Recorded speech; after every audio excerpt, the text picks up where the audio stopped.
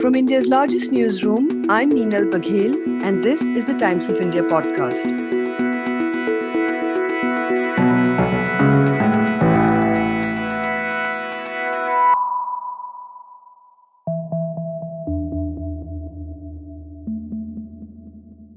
The two-day IPL mega auction of players was as dramatic as promised.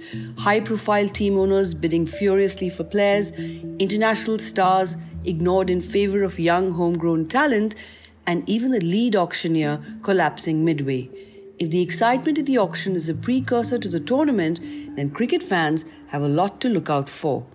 My colleague K. Shriniwas Rao, Times of India's cricket editor, speaks to Arun George and tells him why he thinks this auction may be the last of its kind, what is it that makes Ishant Kishan so special, and he even sticks his neck out to predict which team looks the best post the auction.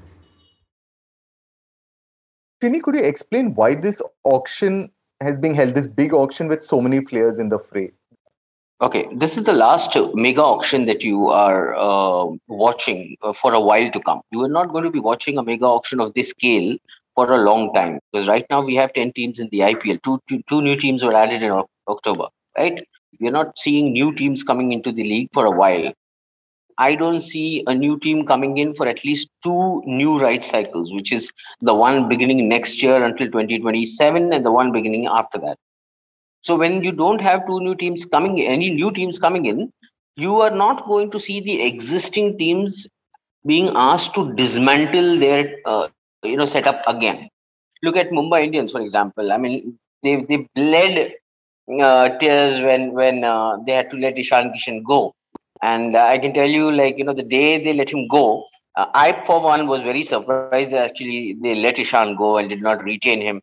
But what I came to know later, and which is very evident now, is what they told Ishan when they let him go. They told him that come what may, we will buy you back at the auction. Why did they get him back? Not just because Ishan is such a sought after player, because he has, over the last few years that he represented MI, he fitted into their ecosystem. There was it's like a cultural development that happens behind the scenes. And a player can either fit in somebody's scheme of things or not fit in somebody's scheme of things. So on that front, Ishan and Mumbai Indians had clicked very well, and that is the reason they wanted him back. You look at Chennai Super Kings. I mean, who goes and buys a player at 38 years of age? Dwayne Bravo, right? But Dwayne Bravo fits into the CSK culture. This is all a result of them not wanting to do away with players that they had invested in for a long time. Because you're not looking at an expansion again, you're not looking at the possibility of another mega auction of this scale, this exercise happening again.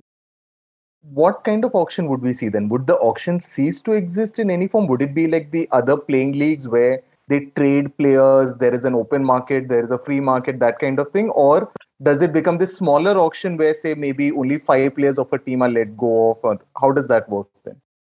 The auction was planned to ensure that there remains a balance between all the teams. You could only have that much money to spend on, only that much purse. You had a certain set of players of equal talent in a certain pool, whether it's a batsman or a bowler or a wicketkeeper. You could eye your favorite and go on to build a team based on that. 2 years later, the league began to expand it. So they did another auction where, they kind of two new teams had come in. So they did another auction then. And then auctions became a sort of an exercise where every time there was new talent coming in, you were allowing the teams to absorb it at a price where there will be no imbalance. For example, just because Mumbai Indians has so much money or some other franchise doesn't mean that Mumbai Indians can just walk away with any player they want. They still have a salary purse that they have to adhere to. Now what we are looking at is that these teams have built their own ecosystems. They have built their own businesses. They have built their own brands. So a certain player is identifiable with a certain franchise. Having spent 14 odd years doing this, the franchisees are now earning money from this whole setup. They must use that money now to set up and build their own ecosystems, go into the circuit, find their own talent at a very young age. You see what clubs like Arsenal have done in the past, or clubs like Manchester United in the past have done. That is something the IPL must embrace now, and that is going to be the future. This auction is interesting because it's happening at such a big scale. Otherwise, auctions have been really boring. I mean, they need to move on. They need to invest in new ideas now. Ishan Kishan now effectively is the highest paid athlete at this auction. And it's usually a batsman, a bowler, an all-rounder. Apart from the fact that you said that Mumbai was always going to invest this much, no matter the amount, is there a rationale for this? Well, the paucity of good wicketkeeper batsmen. Honestly, I was very surprised to see a player like Quinton de Kock going for just 6.5 crore. And I expected him to go for more, and I expected David Warner to go for more, and I expected Shreyas Iyer to go for more. Specifically talking about Ishan, look at the package that's coming. You're looking at a future captain. You're looking at a wicketkeeper spot being taken up. You're looking at a very, very good middle order batsman who also can open. It's like a complete package. I think the credit goes to MI for nurturing and investing in someone like Ishan. Like anybody who's young and at that age in life, where fun comes naturally to you, and you want to make the best of the moments out there. I think MI did a very fine job in balancing that out and allowing him to understand what kind of a future lay ahead of him, and to invest in him and to work on him from all those angles. So all of this is showing, and that's what began to show in his cricket from the 2020 season, where he scored those 550 odd runs. Like you mentioned, a lot of the teams have kind of gone out there and just bought the players again, right? In a sense, they've just gone and, like, broadly, they just retained the same players. What explains that? Why wouldn't they go for, say, new talent that's out there? You did see franchisees not going for established names. I was of the mindset that some players like Shreyas and Warner and Ishan, of course, and of the same level, I thought they would fetch big money. But we've not seen something like that. Instead, what have we seen? We've seen this time, we've seen India Incorporation go for young, uncapped talent. Look at the bidding that took place for somebody like Rahul Tripathi. Or when it came to bowlers, you see, I mean, Prasidh Krishna and Avesh Khan both walked away for 10 crore each, and they had teams identified that Shah Rukh Khan is a good T20 hand. So I think there was a very, very good investment that went into the younger lot, the uncapped lot, and that is a strategy. The same franchisees are now looking to start afresh, buy a player when he's raw, buy a talent when he's raw, invest in him, spend time, energy, effort, and make him into the product that you want your player to be. What were the biggest surprises for you in this year's auction then? The fact that teams, even at the cost of having to miss out on big established names, have decided to invest with completely raw players and completely new talent. This is all about molding. This is all about wanting to invest in your own space and ecosystem. That I wouldn't say is a surprise, but yes, it's finally happening, and that's been the pleasant part. Yeah. The two guys who have sort of necessitated this auction and are the closely watched ones are the Lucknow Super Giants and Gujarat Titans. How do you what they've done so far? Lucknow has gone about doing a wonderful job so far.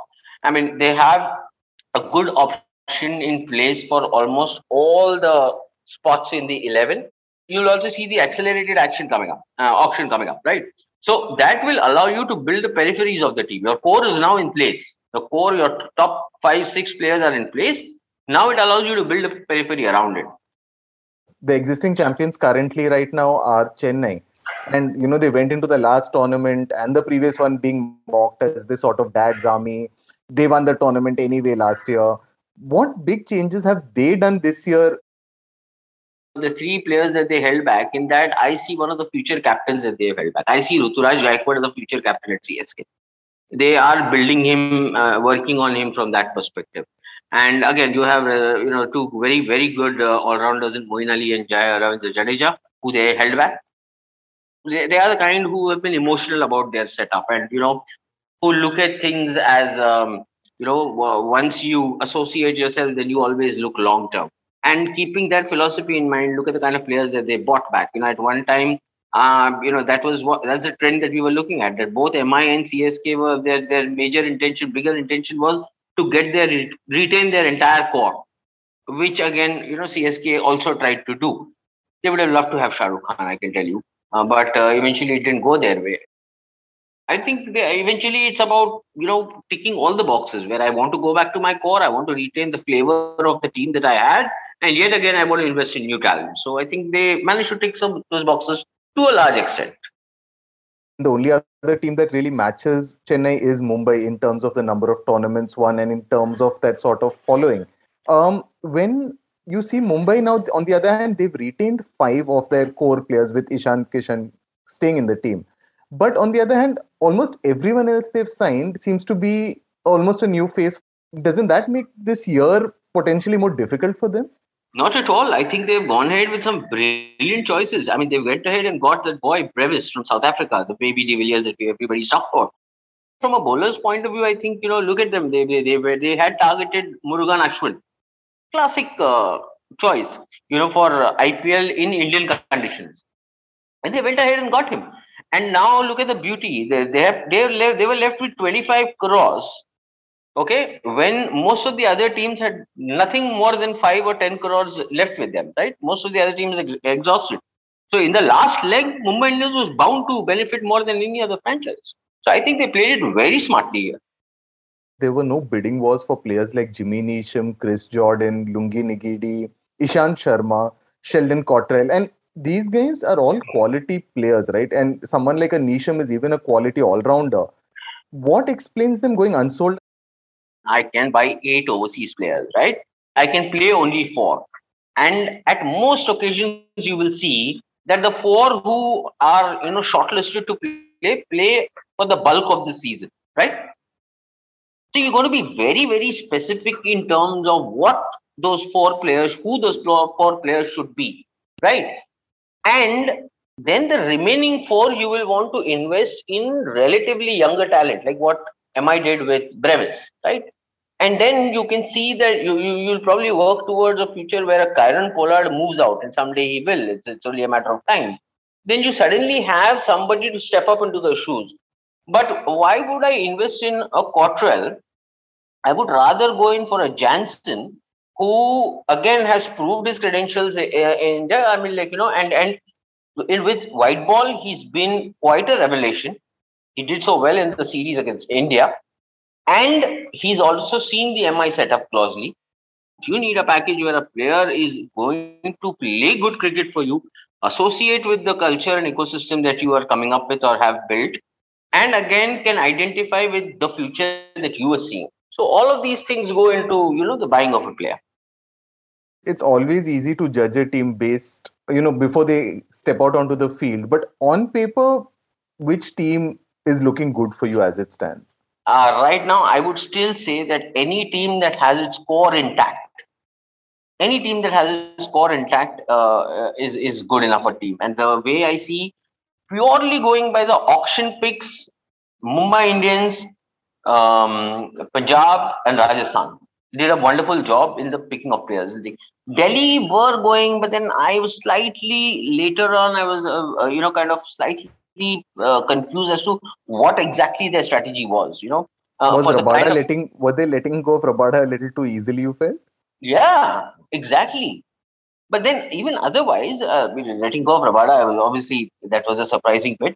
The team that they went on to build the previous time, look at the kind of India-centric team that they managed to build, right? The core of the team was very India-centric and all the national players were part of the squad. That is not a trend that we saw this time. This IPL auction is one of the big events of this cricket year in that sense. But there is also now the digital rights auction that's going to come up very soon after this. What are we looking at? You look at a sport like cricket, 80%, 80% of global eyeballs that the sport generates comes from India. And in that, I'll give you another example. Almost close to 23% of the eyeballs that India generates within India, almost 23% comes from Uttar Pradesh alone. I don't think any country breeds one sport the way India breeds cricket. let's assume that I am an OTT player who's also into television. Let's say I'm Disney, right? In the media rights auction this year, they will be looking at this game purely from a content perspective, which is what? You pay me 100 rupees, take my Hotstar subscription and watch the game, right? Now look at some of the other players in the same space. Look at Amazon, for example. Amazon goes and ties up, let's say, with Z and Sony from a television partner perspective, and Amazon comes on to buy the digital rights.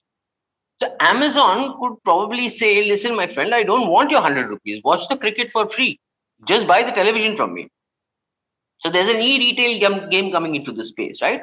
Likewise, the IPL rights auction is coinciding with the rollout of 5G spectrum in this country. So again, telecom players are going to be big because I have to sell my data, and that is why you're seeing a Geo via Viacom and TV18, which is preparing a so-called war chest to come and bid for media rights. That is why when you look at these rights going on sale, people have said that it will touch 40,000 crore. I would like a small correction there. No, it won't touch 40,000 crore. It will touch 45,000 crore, or probably go more than that.